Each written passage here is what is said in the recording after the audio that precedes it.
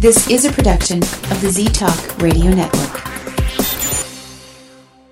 The views expressed and opinions given by the individual hosts and their guests do not necessarily reflect those of Z-Talk Radio, its affiliates, or sponsors. Wow. It's dark. Well, let's have some light on the subject.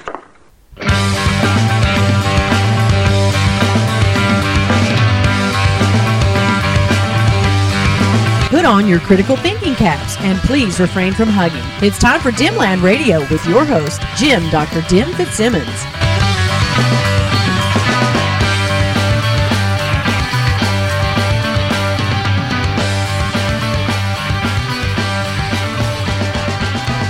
Hello and welcome to Dimland Radio here on the Z-Talk Radio Network at ztalkradio.com. I'm your host, Jim Dr. Dim Fitzsimmons. Remember, I'm not really a doctor. I just play doctor online. And give me a moment. I got to figure out where to put my headphones. That's a good place right there. Okay, I haven't done a show in quite a while. Like 3 weeks worth of shows I haven't done. And it's because lots of stuff's been going on. Well, mainly, I believe I told you guys on the last show that Amy and I, Amy is my wife, we decided that we would help my dad, who is 88 years old and he's had some health issues this year, help my dad remain in his house for as long as he can by moving in with him. And so that took place, the initial move-in. That's just getting in the essentials for us to be able to live there. That took place on Saturday the 5th of this month, which is August. And the year is 2023. Depending on when you find this show, who knows? You may be well into the future. Anyway, so so I needed to take that time off, and then just getting things organized and done just meant that there was going to be some missed shows. I mean, even before the 5th was last Saturday. So we've been there a week. Up until then, there was some other stuff that had sort of to deal with the moving and all this thing. So I just wasn't going to be able to do a show because just wasn't going to have time to put one together. I hope you understand. There are people out there. There are podcasters out there that never miss. Of course, they might pre-record stuff well ahead of time, so in case they're out of town or they're unable to do a podcast, they can have something put in the feed and it's all new. See? I just, I can't do that. I just can't. So once again, I'm coming to you from the basement of Nostalgia Zone, which is a comic book store in Minneapolis. You can find us online by going to nostalgiazone.com. You can become a member of our membership. Now, things have changed a little bit since the last time I spoke to you. The powers that be here decided, it's not fair, and it might help for sales if customers that decide not to become members can still benefit a little bit from saving on books that have been on the shelves for a while. I've talked about this in the past. They'll get extra little discounts on them if they've remained on the shelves for a bit. I don't know if we're going up to 40% anymore, but maybe we are. I don't know. But you can get maybe another 20% off or 10% off, and you're not even a member, because the books have been out there for that long. And we decided to do that.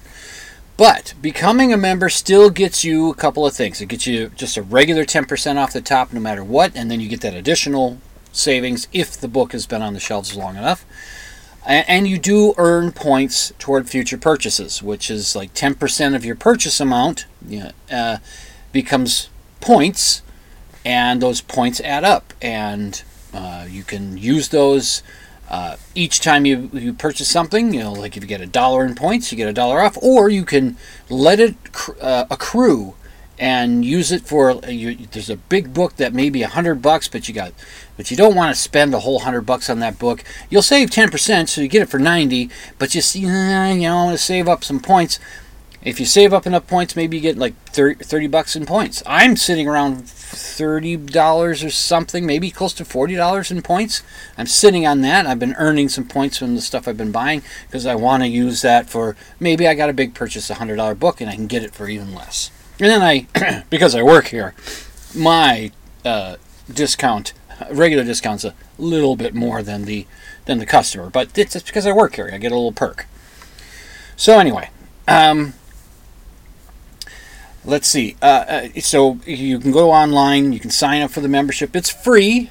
You get those two benefits of building points and 10% off on your purchases, and you'll also get an email once or twice a month. That's it just lets you know new stuff in the store and brings attention to some potential sales that are coming up and things like that. So nostalgiazone.com. If you're into buying back issues of comic books, did I mention there was a comic book store? If I didn't, well, it is. It's a comic book store, and we just sell back issues. We don't carry the new stuff as it comes out. We get that stuff eventually, somehow, but we sell back issues. We go back to the golden age, but I think we have mostly silver and bronze age type stuff. But just check us out on the website and become a member. Nostalgiazone.com. Tell them Dr. Dim sent you. Not that anybody's going to ask you. All right, so we're living with Dad, and it's been fine so far. He does listen to the TV quite loud. Oh, loud. But surprisingly, even though what we're calling our TV room is closer to the living room where he sits and watches TV than our bedroom, we actually can block out the sound pretty well. We close the door to the TV room. We have our TV on for watching something, and it's not as bad. It doesn't spill over as bad than if you just had the door open, obviously. It cuts out the sound pretty well. So we're not really bothered by it. And I think Dad sometimes ticks the volume down a little bit just because he knows, well, there's other people here. And I've mentioned, hey, you should look to either getting the hearing aids you've got repaired. He doesn't wear them. Says they don't work. Get them repaired, or get some new ones. It's just you want to hear what they say in church, don't you, when you go to church? Oh, and that's another thing. Been to church again. I don't know how regular I'm going to be at going to church, but maybe. I got a story about that a little bit later. I want to hit a couple things first before I get to that. So that's been okay.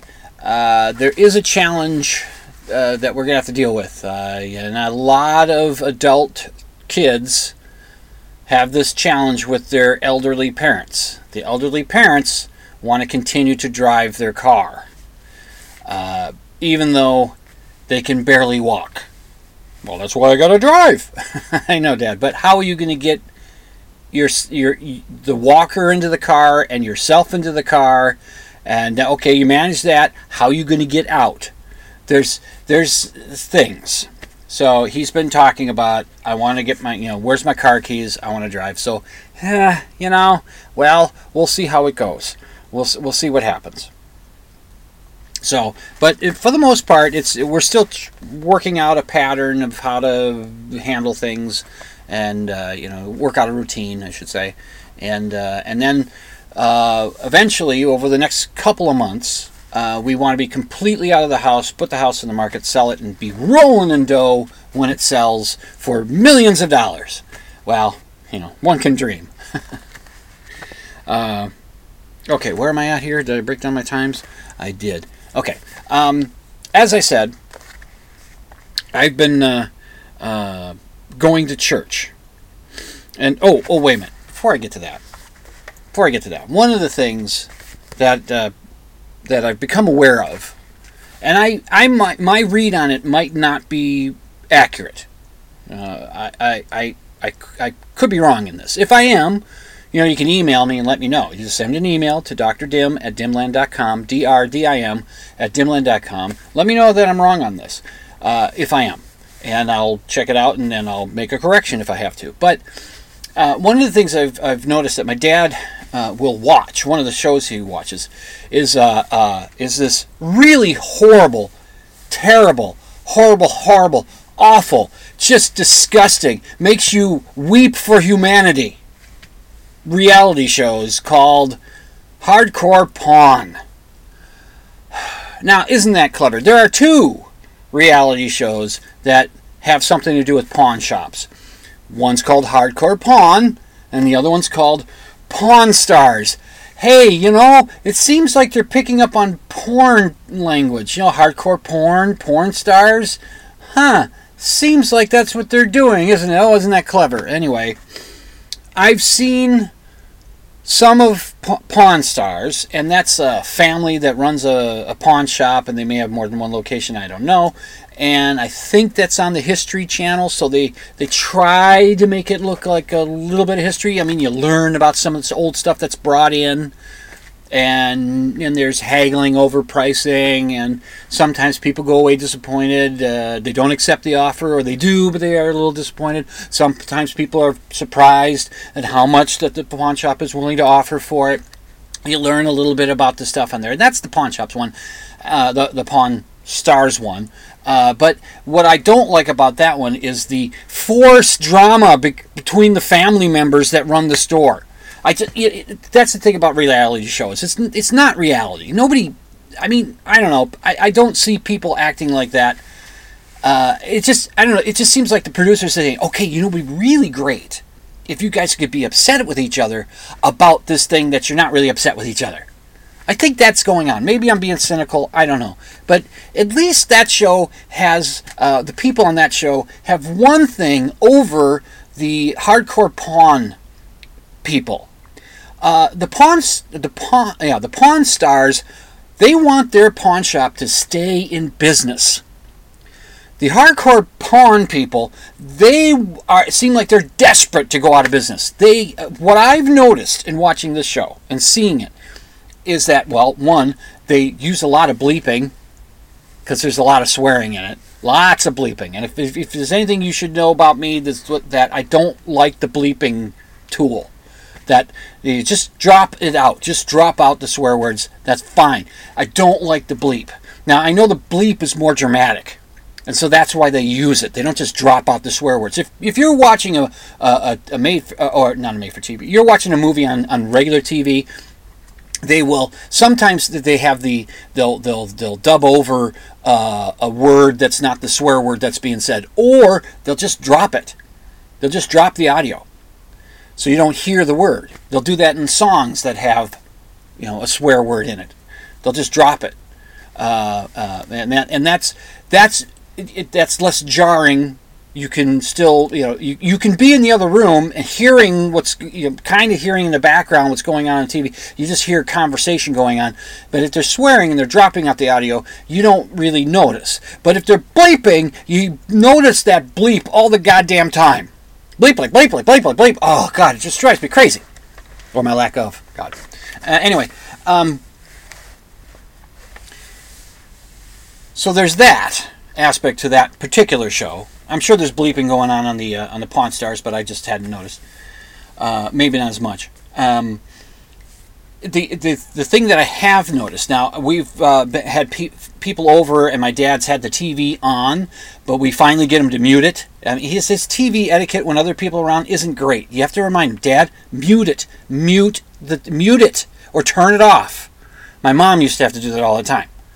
Would you turn it off, or just put it on mute? And then he wouldn't know how to hit the mute button, and he turns the volume up, or he changes the channel, or something like that. The other day he was stuck between two features, and he kept going back and forth on it. I don't know how he got to it. One was the guide of the programs that are on, and then he would go from that screen, and he'd pop it to another screen, and there'd be all these little other little buttons along the bottom of the screen, brighten the picture, or that kind of stuff. And he's going back and forth. He's trying to figure it out, and I'm watching him go back and forth and back and forth. I said, "Give me the remote." I hit the exit button, exit a couple of times, and then it's to the station that he wasn't going to be watching because it was a Spanish language cartoon about Jesus. Anyway, but he's not watching that because he doesn't know Spanish, and he's down with Jesus, I guess, but because he goes to church, but he doesn't watch religious programming. So anyway, which reminds me of the meme I've seen where people prepare a remote for their elderly parents, in which they put masking tape over everything on the remote, the TV remote, with the exception of the power button to turn the TV on, off and on, or turn it on and off, however you want to look at it. I don't know. Is that pessimistic to say off and on, and optimistic to say on and off? Is that, I don't whatever. And the volume up and down button, and the channel up and down button, and the mute button. Everything else is covered. These are the only buttons you need to touch. I haven't had a chance to look it up, but does Samsung and other TV manufacturers, like Zenith and Curtis Mathis, which I know they're both out of business, but other TV manufacturers, do they offer, hey, they could make, this could be a brilliant idea for the seniors in our lives, that you can, the little coupon comes with the TV that you send away, and they will send you a senior's TV remote, which only has those 4 buttons. You'll have the remote that has all the rest of the stuff on that the rest of us know how to work, which I must admit I don't know all the buttons. But anyway, but you get the senior remote that just has the power button, the volume button, the channel button, and the mute button. That's all you need. Okay? Just learn those buttons. My father-in-law was different. He had no problem with his TV remote. He knew it like the back of his hand. But he was always an electronics guy. He always liked the stereos and TV stuff and video tape stuff and DVDs and stuff. He was into that kind of thing and up on the latest stuff, and he was really good about it. So he knew his remotes. My dad, not so much. Oh, so we had people over. He left the TV on, but he did manage to get the mute done. And it was a marathon of hardcore pawn. And I'd look over there, and I'd notice every few minutes on that show, somebody's being kicked out of the store. They have a bouncer standing there, and somebody's getting kicked out. Every few minutes. It's like half a dozen people get kicked out of the store every episode. It's like the Jerry Springer of pawn shows. It's like, what is this? How do you stay in business? You're constantly kicking people out. Are you lowballing, purposely on these people? And the thing is, every one of those people that they kick out, and then there's shots of them out in the parking lot, yelling and getting in fights with other people, and it's back and forth. Every one of them, you can see their face, which means they've all signed off and said, yeah, I want to be on TV. I don't care if I look like an asshole. I want to be on TV. Give me Antiques Roadshow. All right, I'm worked up enough. I'm going to take my first break. You're listening to Dimland Radio on the Z-Talk Radio Network at ztalkradio.com. I'm your host, Jim Dr. Dim Fitzsimmons. I will return after this break.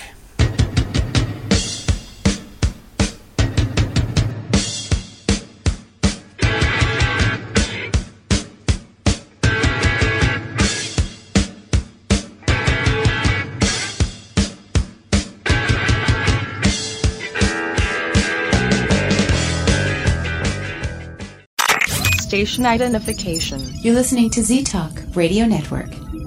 Operating frequency. On ztalkradio.com.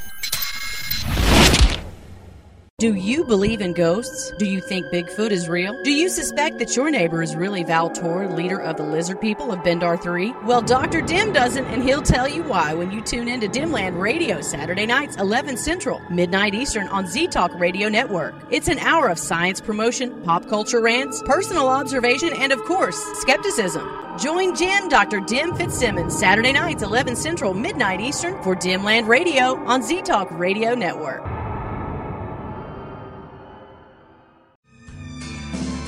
Remember, there's no hugging in the chat room. You're listening to Dimland Radio on Z-Talk Radio Network.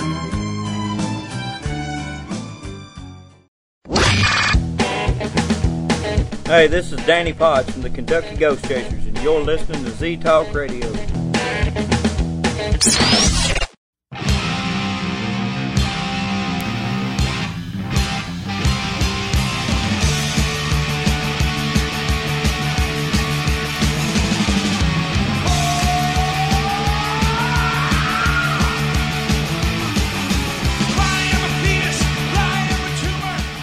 Welcome back to Dimland Radio here on the Z-Talk Radio Network at ztalkradio.com. I'm your host, Jim, Dr. Dim Fitzsimmons. The basement area here has been reconfigured a little bit, so it's changes because there's always stuff being moved around and all that. I had a pretty stable setup here for a while, but since it's been 3 weeks since I've done a show, they've managed to pile things in the areas where I had been. And now I'm still in the same basic area of the basement. It's just that I'm not faced the same way. I don't know if it's changed the sound at all. My volume levels seem to be about the same as ever, so hopefully you can still hear me. And my drops and sounders and all that stuff aren't too over loud. I hope. Anyway, so I did mention something about church, but I'm going to get to that in a bit. It's a skeptical show, this show. And I don't necessarily talk about skepticism all the time, but here's another reason why skepticism is needed. Recently, there were congressional hearings about, this whistleblower. I think his name is David Grosh. Is that how you say his name? He was a former member of the Air Force. He had some, he was investigating, I guess, UFOs and stuff. And he testified before Congress along with a couple other fellows, and they're whistleblowers about, well, the U.S. government has aliens, and it's reverse engineering alien technology, and they have bodies, and they have crashed UFO parts and all this kind of stuff. Right? This is what we're told. And I'll get into a lot of the objections here, but the main thing that should be taken away is that you want the people that are those congressmen and women that are talking to these whistleblowers is to just kind of point out one thing, and maybe it was pointed out, but the evidence they are giving, the whistleblowers, it's all anecdotes. This Grosh guy, I hope I got his name right, I believe him to be completely sincere. I don't think he's trying to pull something over just to be famous for a little bit. I don't think that. I don't think at all. I think he really is sincere. He really believes the stories that have been told to him. See, that's the thing. He testifies before Congress, and his information is second-hand or third-hand anecdotes. He talks about there being documents, but we don't see them. He talks about there's bits of crashed UFOs, alien spacecraft, but we don't see them. He talks about this stuff, but he's been told this stuff exists, and it's just hearsay. It's anecdotes. It's stories. It's not good, compelling evidence for the existence of extraterrestrial intelligence, let alone that it's been visiting us. And isn't it weird, and this has been pointed out before by other people, I think I pointed it out on this show, that these super intelligent beings that can create whatever craft or however, if they figured out how to travel the vast expanses of the universe to the trillions of miles, and it would be trillions of miles. The nearest star to us is trillions of miles away. And that's an incredibly long way away. That's really far. To travel that distance, to get here, and then crash. Huh? It doesn't seem possible. Now, some of the stuff, I'm going to try and do this, because I set up the Big Picture science episodes that play after my show on Saturday nights, or Sunday mornings, depending on how you look at it. So if you're listening to this show as it drops on Z-Talk Radio at ztalkradio.com, if you're listening to this right now on August 12th at about 11 o'clock Central, midnight Eastern, figure it out wherever you're from. If you're listening, stay tuned. I'm going to make an effort to do this. The first episode, there's 2 episodes of Big Picture Science that play after Dimland Radio on Z-Talk Radio. And I'm the one that sets them in place. So I'm going to get them in. The latest Big Picture Science episode is their Skeptic Check episode. They do a Skeptic Check episode every month, just one every month. And this one is about this latest UFO stuff. And the host of the show, one of the hosts of the show, is Seth Shostak, and he's an astronomer. He's the lead astronomer for the SETI project. That's the Search for Extraterrestrial Intelligence. So he's not a denier that there's life somewhere out in the universe. He's trying to find it. He makes some salient points about they're not visiting us, and they haven't visited us. Whatever they are, they haven't. It's just, how would they know we're here? How would they be able to get here? How would they find us? Why did they crash in the last 50 feet once they've made it all the way? I mean, and surely they know that we know that they're visiting us. Surely they realize that, almost 50% of the American population believe that extraterrestrials exist and that they're visiting us. Surely they know that. So, and they must know there's not going to be any panic, because if you've got nearly half of the population of this country anyway that's believing this thing, then the panic when it's revealed that they do exist is just a silly argument. Oh, we can't. Well, the people will panic. No, they won't. It's not going to happen. So it's the eventually, there's a saying in skepticism that absence of evidence is not necessarily evidence of absence until it is. Until it's so much no evidence after so much time and so much searching and so much trying to find whatever it is, be it Bigfoot or extraterrestrial life forms or visiting us. I have no doubt that there are extraterrestrial life forms throughout the universe. I have no doubt that there are. In fact, people will ask me, I've had it asked to me, well, Mr. Skeptic, do you believe in UFOs? And I'll say, well, let's define what you mean by UFO. Do you mean an unidentified flying object, something in the sky that's flying around that you don't know what it is? Well, yeah, I believe in that. But if you mean, which most people do, if you mean flying saucers, you mean alien spacecraft, well, no, I don't believe in it. And then their next response, quite often, if this has happened to me, their next response to my saying that is, well, how can you think there's no life in the universe? It's so big, and I tell them, that's not the question you asked me. You asked me if I thought that life that's out there in the universe is coming here to visit us. And I say, no. There's no evidence for me to accept that they are. There's interesting stories, and that's just what they are. They're just stories. And any video evidence that there is, somebody who's able to look at that kind of video stuff and that has an expertise in that thing, like Mick West, he's a guy who looked at all these Navy videos that came out not all that long ago, and he just gave plausible explanations for what this is, and it's not an alien spacecraft. Now, I understand being concerned about objects in the sky. The military would be concerned for national security net. Are they spy drones? Are they some kind of aircraft that's from a foreign nation that might be spying us or something in some form or another? I know it's pretty much the same thing twice, but I understand that concern. But there's no way that China's like hundreds of years ahead of us in engineering and technology. There's no way. And something that Seth Shostak says on that episode of Big Picture Science, he talks about the reverse engineering, and I think he makes a good point. Now, maybe we might, because we have more tools available to us, that we might be able to do a little bit better, but he points out, he says, reverse engineering, a bit of technology that would have to be so far advanced to what we're able to do now, in order to make that travel through the vast expanses of space, for us to be able to open it up and look at it and understand it and reverse engineer it, that would be like a Neanderthal reverse engineering a laptop. It just doesn't seem very likely that that's going to happen.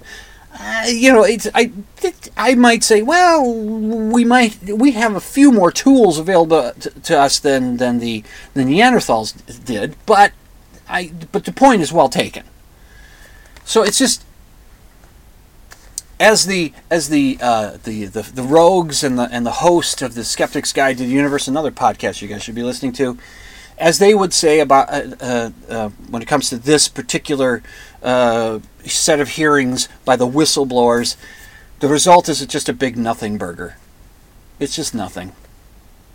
And I looked into it even a little closer because somebody, a friend on social media, had posted a meme about Mitch McConnell. You know that Mitch McConnell had some sort of weird brain thing happen to him. He was in the middle of or right at the beginning of a press conference, in which he was talking about a productive meeting between Republican and Democrat senators on some bit of legislation. He was talking, and just in the middle of what he was saying, he stopped talking. He stood and just kind of stared into the middle distance.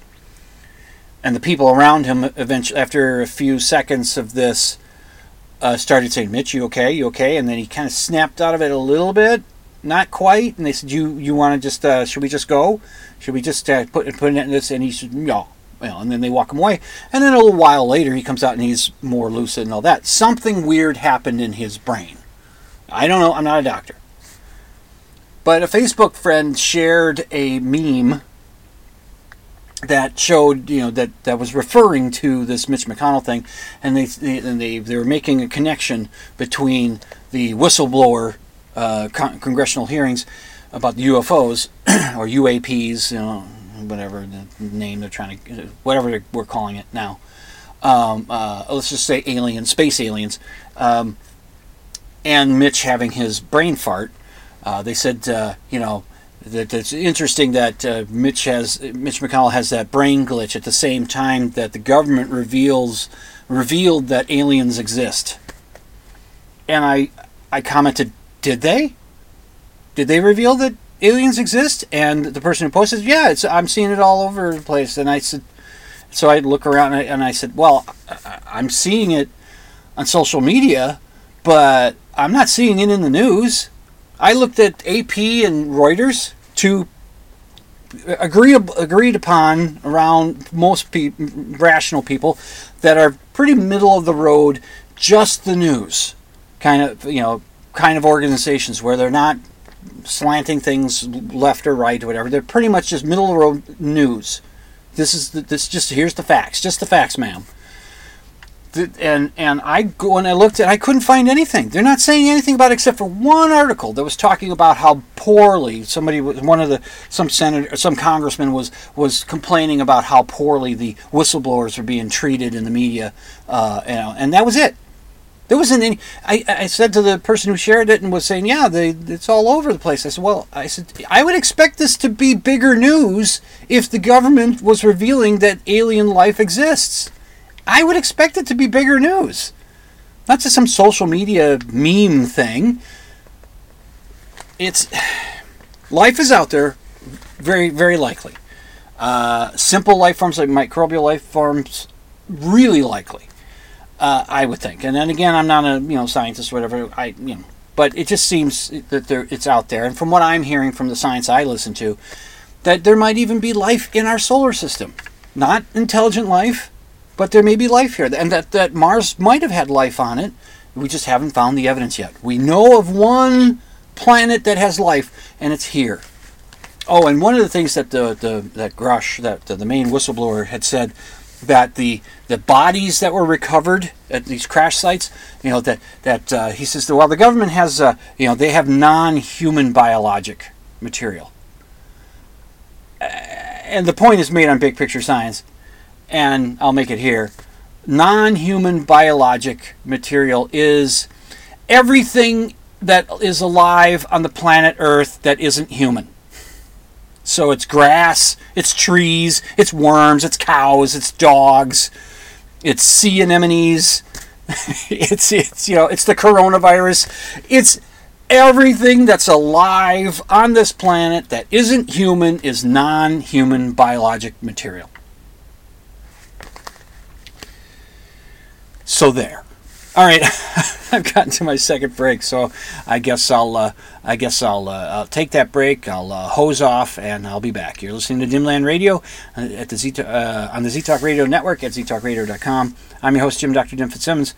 I'm going to take a little break. Sit tight.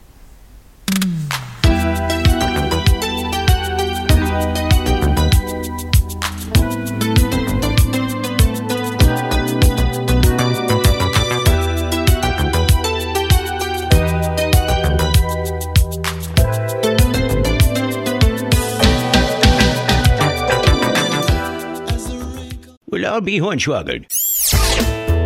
You're listening to Z-Talk Radio Network. You don't say. Oh, what? You think you went off to college or something? On ztalkradio.com. That's the most amazing thing since Grandma survived the outhouse incident.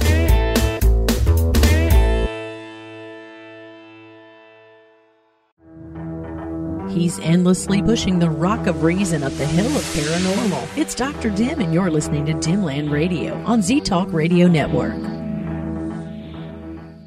A few years ago, Steve Faircow's lungs were failing. I don't think I had more than a couple weeks to live. That's when Steve received a lung transplant made possible by an organ donor. Now Steve can do things he never imagined, like climbing 94 floors to the top of a skyscraper. I never knew that breathing could feel this good. It's an incredible gift. What could you make possible as an organ, eye, and tissue donor? Leave behind the gift of life. Go to organdonor.gov, U.S. Department of Health and Human Services, Health Resources and Services Administration.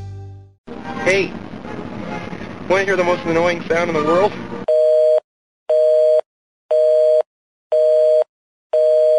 You're listening to Z-Talk Radio Network.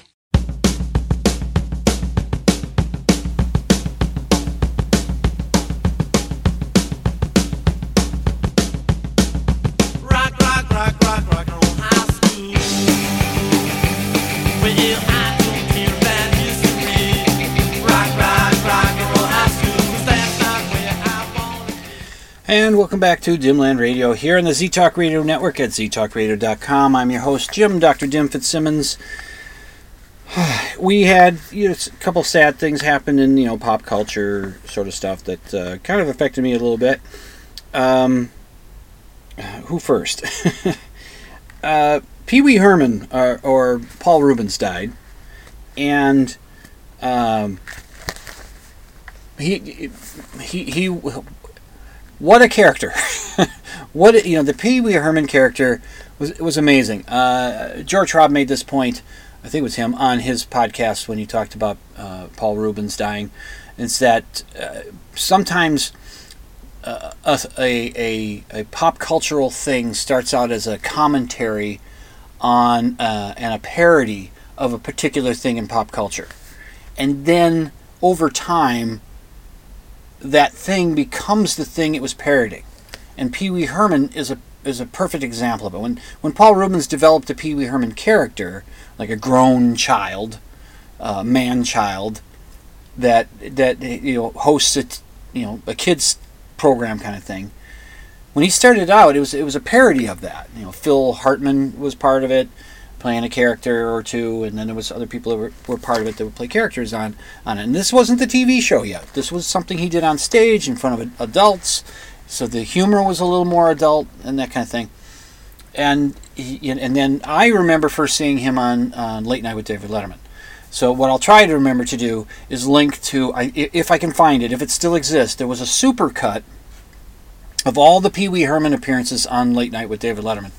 And I'll link to that if I can find it, and you guys check it out. So so then Pee Wee becomes very popular. He does the movie Pee Wee's Big Top. I'm not sure which came first, that or the TV show, but whichever it was, he did Pee Wee's Big Adventure. I think it's that one. Big Top was the second movie, which I haven't seen. My friend John and I went and saw it when it came out in the theaters, and we thought it was funny and whimsical and entertaining, and we were just surprised that it sustained throughout the whole movie.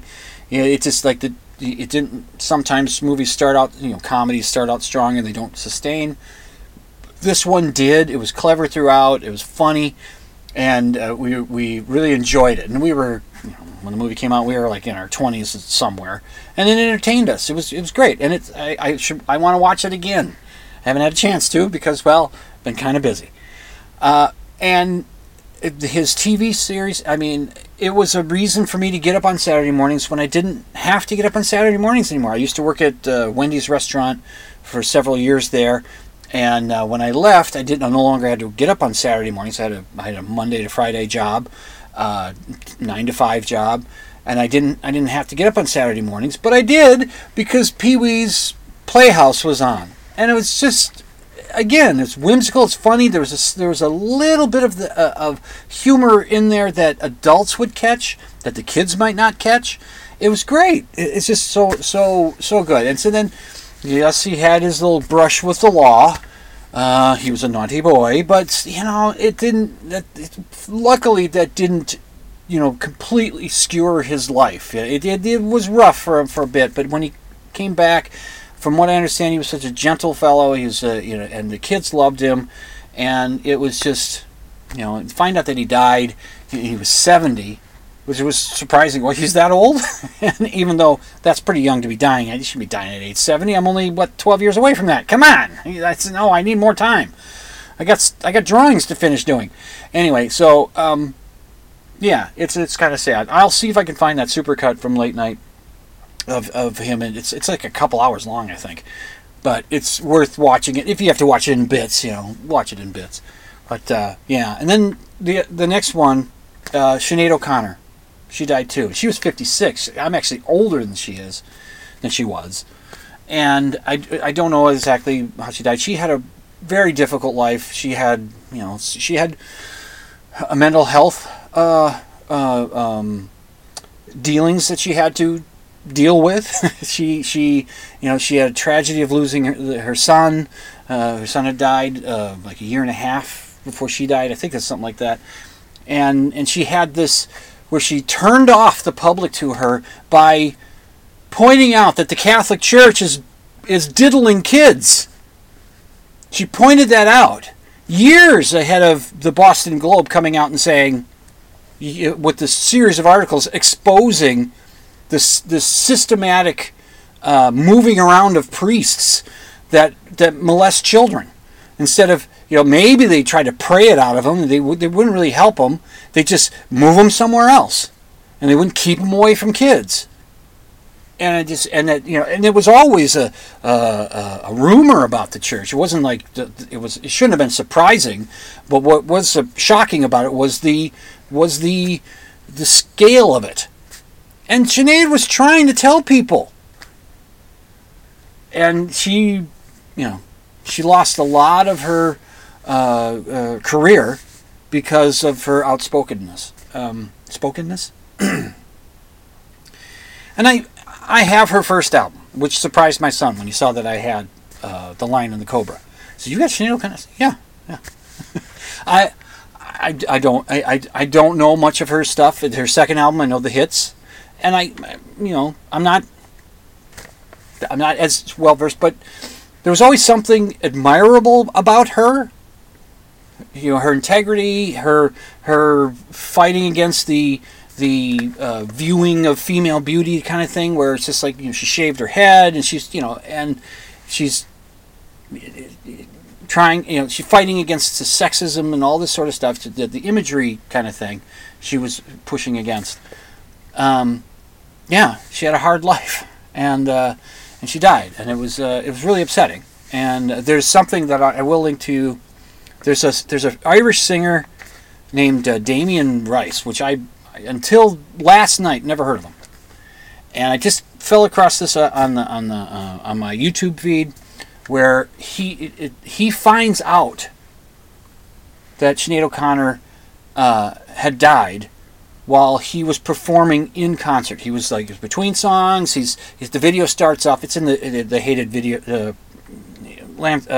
portrait format. It's in the hate, but I'll forgive it. It's focusing just on him, and he's all in the cameras, and fine. But anyway, the video starts with him talking to the crowd, and he's thanking the people to put it together and to help make this happen and all that. And then there's some muttering start happening in the crowd. and you wear headphones, you'll hear it a little bit better. Somebody shouts out that Sinead O'Connor died. And when he's like, what was that you said about Sinead? What about Sinead? And I hadn't heard that, and he, in impromptu, he just stands, he's got an acoustic guitar, and he just starts to figure it out. And he starts to, figure out the play along, and he didn't know all the words, but he just starts to figure out the song, Nothing Compares to You, which was written by Prince, and it was, for his, one of the bands he tried to get going called The Family. They recorded it, he wrote it for them. But then Sinead got the song and had a huge hit out of it. And he starts to play it, and the crowd helps him along. Where he doesn't have the lyrics, he just kind of hums it through, and then he actually asks the crowd, "What's the next line? What's the next line?" And they start singing along with him. Oh, it's touching and touching. I'm telling you, as I get older, I seem to be more prone to becoming emotional in that way. What is this wet stuff coming out of my eyes? I tend to have that kind of stuff happening more, and it goes back a little bit. I think somewhere in my 50s it started happening, and now I'm getting close to 60, and it's happening more and more. I get that that my wife came up with this phrase that she uses that lets me know, and now we both use it, that lets the other know that something we just witnessed touched us. And and she'll say, the other day we were driving into work, we were listening to the Dana Gould Hour, his podcast, Never an Hour. It's always longer than an hour. And at the top of the latest podcast, he didn't have a time, because it was new news. He didn't have time to prepare a talk about Paul Rubens and Pee Wee Herman and all that. But he did give, he says he wanted to say something about it, so he gives some recollection where he had worked with Paul Rubens on the film Mystery Men, I think that was what it's called, where Rubens played a character called the Spleen, and his superpower was being able to have stinky farts or something.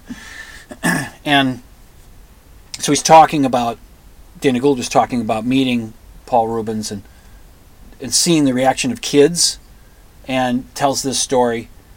And when he moves on with the rest of his show, Amy, she sits in the back cars. We're driving in the back of the seat of the cars. We're driving in to work, because she's just to take care of Edna, because our dog comes to work with us. We're lucky enough to work at a place that allows that. And so she, in the back seat with the dog. And I hear, as the show goes on to the other topics, I hear her in the back say, "Stupid podcast." And that's, when we're watching a movie and there's a moment in there where it gets you, she'll just, "Stupid movie."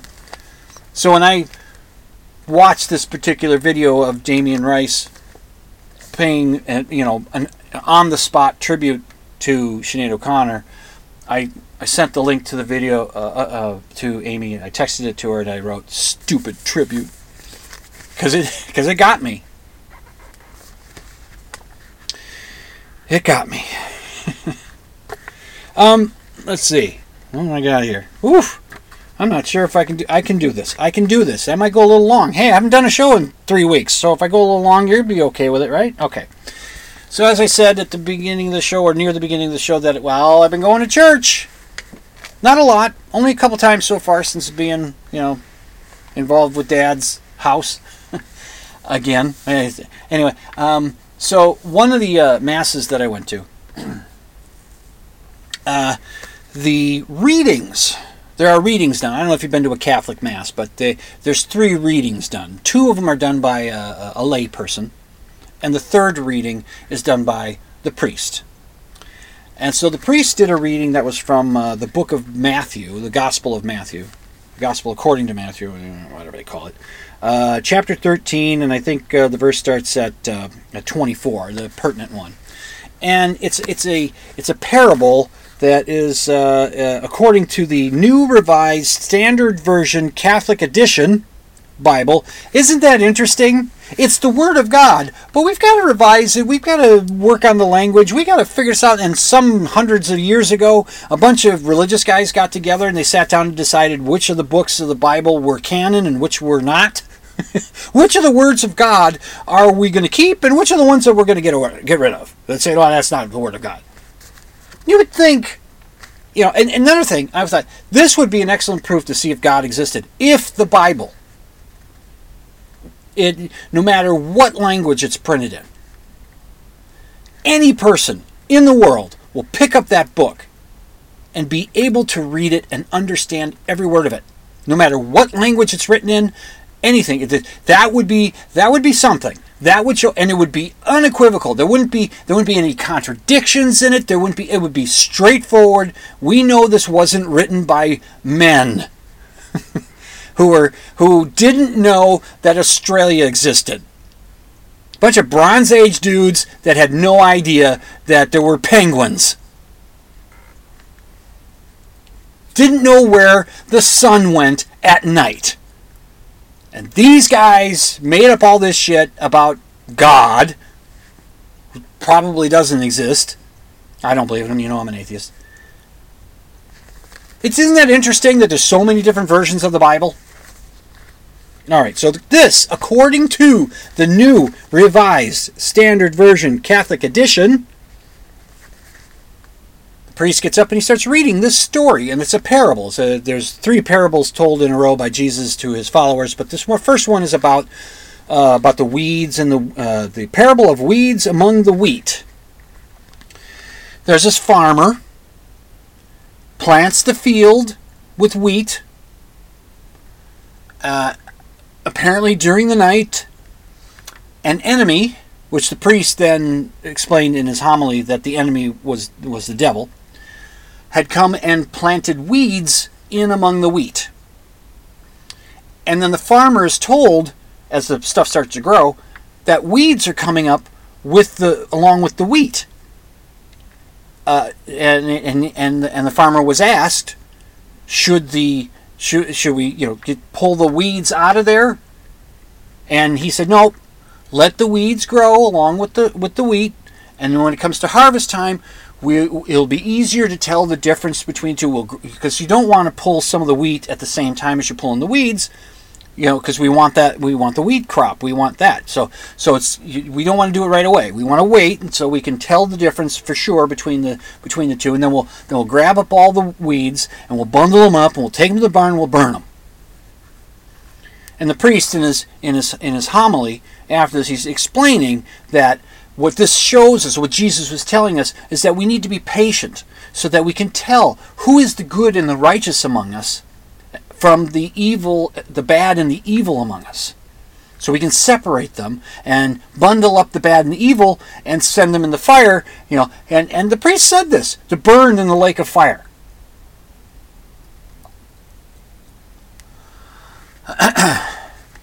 There's a detail I left out in synopsizing this particular parable.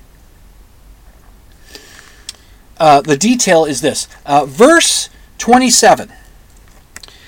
And this is from, again, the New Revised Standard Version Catholic Edition. Must have been what they were reading, because this is what they read. This is what the priest read, and then in his homily went on to repeat a certain term in here that you'll get to. Hang on a second. I gotta take a sip so that my throat's wet so I don't cough while I'm trying to read. So give me a moment.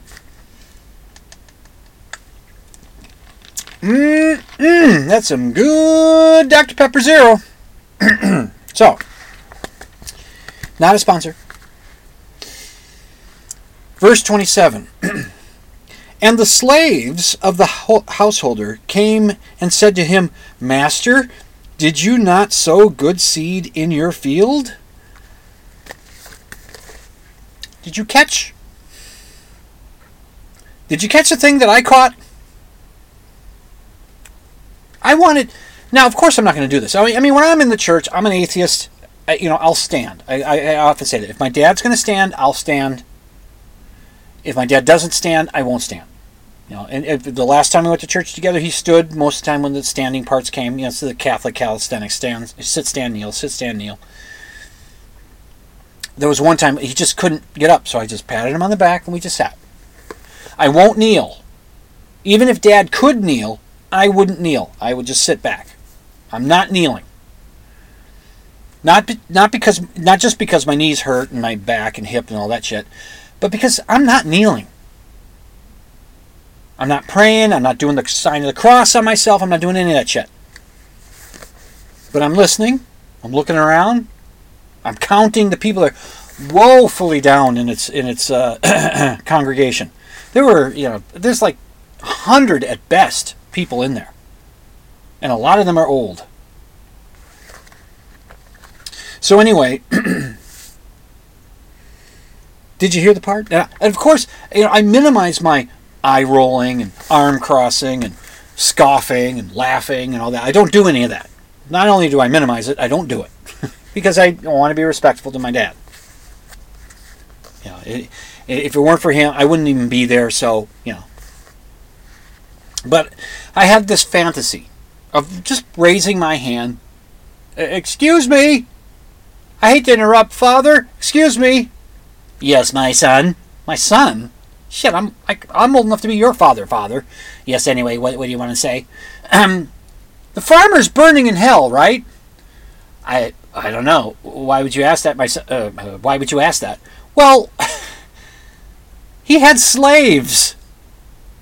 You did say slaves, didn't you? Yes, I did. Didn't that bother anybody?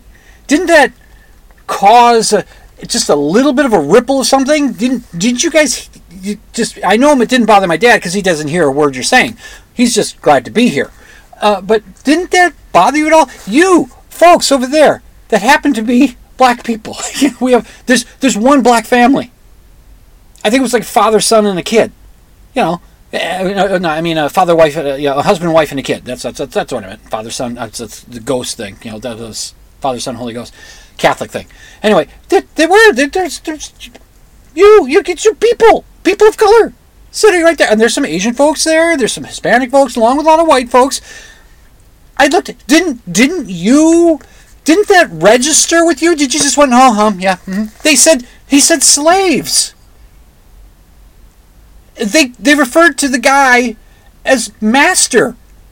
This wise and righteous man in this parable who's teaching his slaves that it's better to wait for the weeds to grow and, taking the precious resources that the wheat needs. That's why you take the weeds out of the fields so that the water resources and such don't go to the weeds. They go to the wheat. They go to the crop. That's why you put, pesticides and well, not pesticides, but herbicides on the field. That's why you do that. So you don't get these weeds taking resources from your crop. You want your crop to get it all so that it grows really well. But no, okay, they didn't know that back then because they were Bronze Age people who didn't understand. Actually, they maybe even knew that. If we take the weeds out, because they wanted to take the weeds out, the slaves went and said, let's take the weeds out. We should take the weeds out. Why would they ask them that? Because they knew it'd be taking resources from the crop. So obviously they knew it. They weren't dumb. They didn't know that where the sun went at night, but they at least knew that you got to get the weeds out of the field. Isn't the guy? I mean, in the homily that the priest gave, he's talking about the knowing who's the righteous person, knowing who's the good and righteous person from the bad evil people, so that the bad evil people can be bundled and sent into the lake of fire. He actually said lake of fire. And well, the farmer is in that lake of fire, isn't he? He had slaves. Doesn't anybody here have a problem with that? And when you look up this particular part, if you go on Google and you look for, Matthew 13 verses 24 through 43 or something like that, when you look it up and you read, you get different versions, they change the word slave to servant. But the servants still call the farmer master. But, that's because, we want to We want to, we don't want people like me saying, isn't anybody concerned about the slave part? Why is this guy held up as virtuous? He owns slaves. Now, I know, you could say, hey, you do the same thing with Thomas Jefferson. Thomas Jefferson was an asshole when it came to slaves. But he was good when it came to setting up a nation that could eventually get rid of the slaves. He knew slavery was wrong. He knew it. It's just, I guess they felt like they just couldn't, I don't know, they justified it however way they justified it. Nevertheless, maybe Thomas Jefferson's burning in hell, but I don't believe that because there is no hell. Hail Satan. There's no Satan. Anyway. Okay, if I am going long, I'm going long. This past Wednesday, Amy and I went to see a concert. Now, this was the first, not the first opportunity for Amy to go see a concert since she broke her shoulder back a few months, 4 months ago. Time just flies. Her shoulder's getting better, thank you very much. She's doing physical therapy to try to get more motion in it. It's taking time, and she said to me the other night, she says, I don't feel like it's getting any better. I said, honey, how long's it been? 3 months. I said, well, you need to you need to just keep doing it. Just keep doing it. Keep working on it, because it's going to take time. So, anyway, because she's gotten a lot better, and we had a meeting with the surgeon who's checking on things, and he was impressed and happy with the progress. And he says, just keep doing it, just keep working on it. You'll get better. And he even told us from the beginning it takes like 6 months to a year to get to maybe 80% of what you were. So, anyway. But it wasn't the first opportunity to see a concert since she broke her shoulder, but she couldn't go to the 2 shows that we had tickets for because it just, it was it was like the week after she had the surgery on the shoulder, I think. And then, so I went to one of the shows, that was the New Pornographers. I didn't go to the next show, which was a band called Built to Spill. Didn't go to that one, so those tickets we just weren't able to use them. And we couldn't sell them, and nobody wanted them, so we just didn't go. But we were able to go see a show this past week. On Wednesday, we went to see a band called The National. They're from Ohio. They're from, I think the members are from Brooklyn, but they formed in Ohio and at school in Ohio or something. Anyway, and they've been around for since the early 90s, I think. And I like them. However, I don't. I'm not like I was when I was in my 20s listening to music where I would just find a band I like and just devour it and just get every album and listen to everything. I'm not. It's just not as dedicated to it as I used to be. So I know their first couple albums pretty well. We used to listen to them as we drive Hayden to school. So I know them fairly well. And speaking of of emotional kind of stuff, when they play a song that reminds me of our driving Hayden to school, at the end it's like, a little bit was there, a little bit. Anyway, so the band played 25 songs, and I knew 5 of them. There's a website you can go to called Setlist FM. Setlist FM. Google it, you'll find the website, and you can look for bands. And I looked and I saw what the set was for Wednesday. It was posted the next day. I'm not sure how they get all this stuff. I think who knows? I don't know how they do it. And I saw 25 songs. And song number 6 was the first one I knew. And I knew 5 of the songs tonight. I enjoyed it. I enjoyed the opening band called the Beths, or the Baths. They're from New Zealand. And I'd never heard of them until we bought tickets to go see them. And I said to Amy, who's opening for them? It's a band called the Beths. Never heard of them. And I didn't have a chance to look them up and listen to something beforehand. I just, okay. Well, we'll find out. And they played a 30-minute set. And it was really good. I didn't know anything. And it was really good. And they had this big inflatable fish on the stage. Like the front half of a big fish. I mean, it was like 8 feet tall, and I don't know how big around, but it was big, and it was sitting behind where the drummer was. And I kept saying, "What's with the fish?" And the lead singer of the band, a woman named Elizabeth, said the fish. Somebody down front must have asked, "What's with the fish?" And she said, "It's a fish native. It's a pike native to New Zealand, where they're from, and it's a thing." So, okay, explain that. The National came out. They played. They were great. There's some really cool visuals as far as the stage went, with lighting and screen images on the back. You would get, they had some cameras set up so that they would project some of the stuff on the screen. But they would use effects with it. And it was just interesting stuff. There was one point at which the lead singer guy, he's singing the song called "The Day I Die," and he goes out into the crowd, and he's going through this crowd, and it's standing room only on the standing only floor kind of thing, and he goes through them, and he's singing the song, and he's got a roadie behind him holding up the cord to his microphone. But I kept thinking, how in the hell are they managing this with him going through? I'm watching him go through crowds. How is this not getting tied up on anybody? And then I look back to the stage. There's another roadie on the stage holding at the other end of the cord, the microphone cord, and he's holding it way up high, and he's keeping the tension nice and tight, so that nobody gets caught up in the cord. And I said, oh, that's how they do it. I wonder why they don't invest in a wireless microphone, at least for that song, so he can do the crowd thing. But I was told that sometimes, the venues, the way they're built or set up or something, there might be interference with the microphone. It's not the most reliable for wireless type stuff. So the cord is what they use. And so, fine. That was great. I've seen it done before. Back in the 80s, there was a band called the Wooden Tops. When the lead singer came off the stage and went through the crowd singing and doing the stuff.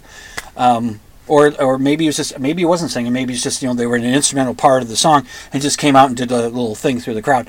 And I think a local band, the lead guy for that band would do that. Would come down onto the dance floor or where the crowd was and do a little something. And I'm sure they're not saying, hey, we're the only ones that do this. It's a fun little moment where the guy did that. It was kind of great. And before the show, I said to my wife, I hope for two things.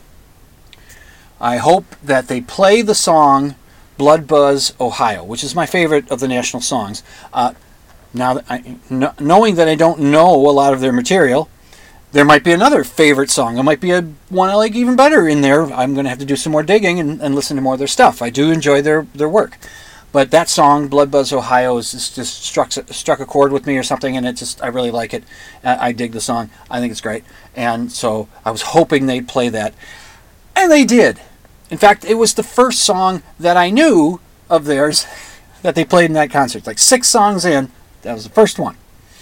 So, and Amy gives me a nudge, and they set up the lighting on the stage where it's very red, and it goes out over the crowd, and the crowd all looks blood red and all that. It's a really cool effect. And the other hope I had was I hoped that they wouldn't play their song About Today. Not because I don't like it. I really like that song. It might be my second favorite of their songs. Because I didn't want them to play it because I knew I would get emotional. I knew I might become a sobbing lump of human flesh. Because the song is about a couple that are growing apart, and one, the singer, the singer of the song is the character he's playing in the song is expressing that he's feeling the other member of that couple is pulling away, and it's done very minimally as far as the music goes. It's very low key. It keeps the same kind of tension through the whole song. When they played it live, they did bring up the end of it and just kind of rocked it out. But on the album version, just has this real subtle, quiet. Didn't feel it needed to be a home run. They didn't need to bash it out. They just subtly went through and did it, and the tension in that song is just ugh. And when he says, how close am I to losing you, it kills me every time I hear it. And I told my wife, I said, I hope they don't play that because I don't want to become a blubbering mess, because I knew I would. And those fuckers played it. And it was the second to last song. I thought they were going to, they came back for the encore. They did a 5-song encore. I thought, okay, we're getting through it. They started to play it. But it didn't sound like it at first. It sounded like they were doing a slow kind of build into it. And I think they were putting in elements of other songs of theirs in there. And in fact, I recognized one song called Ada. And I said to my wife, I think they're going to play Ada. And then as it begins to coalesce into the song, Amy puts her arm around me. She puts her head on my shoulder. She says, honey. And they played the song. Stupid song. Good night, Herr Doctor. Good night, Frau Blucher.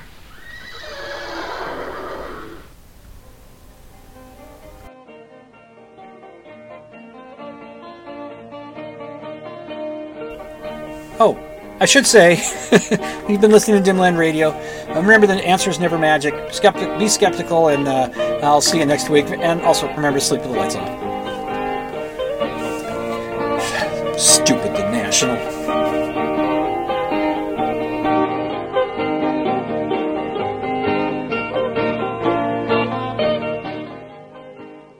You can check out my show notes at dimland.com. Just click on the blog option.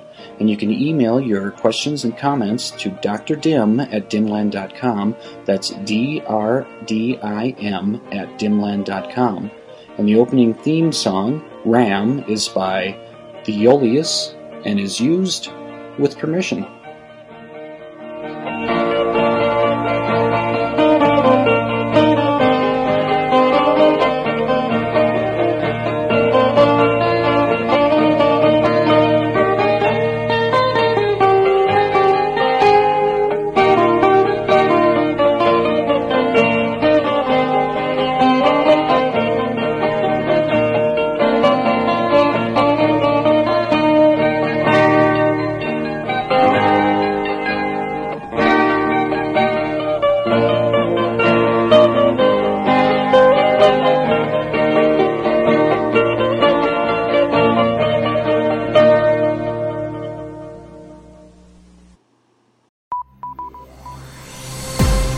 This has been a production of the Z-Talk Radio Network.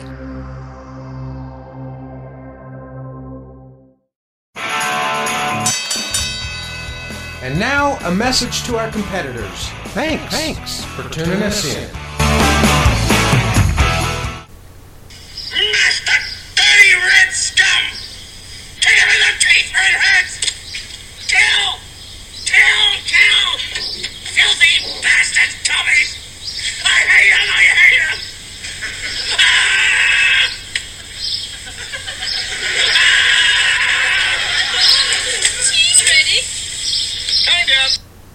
Well, I'm going to hell.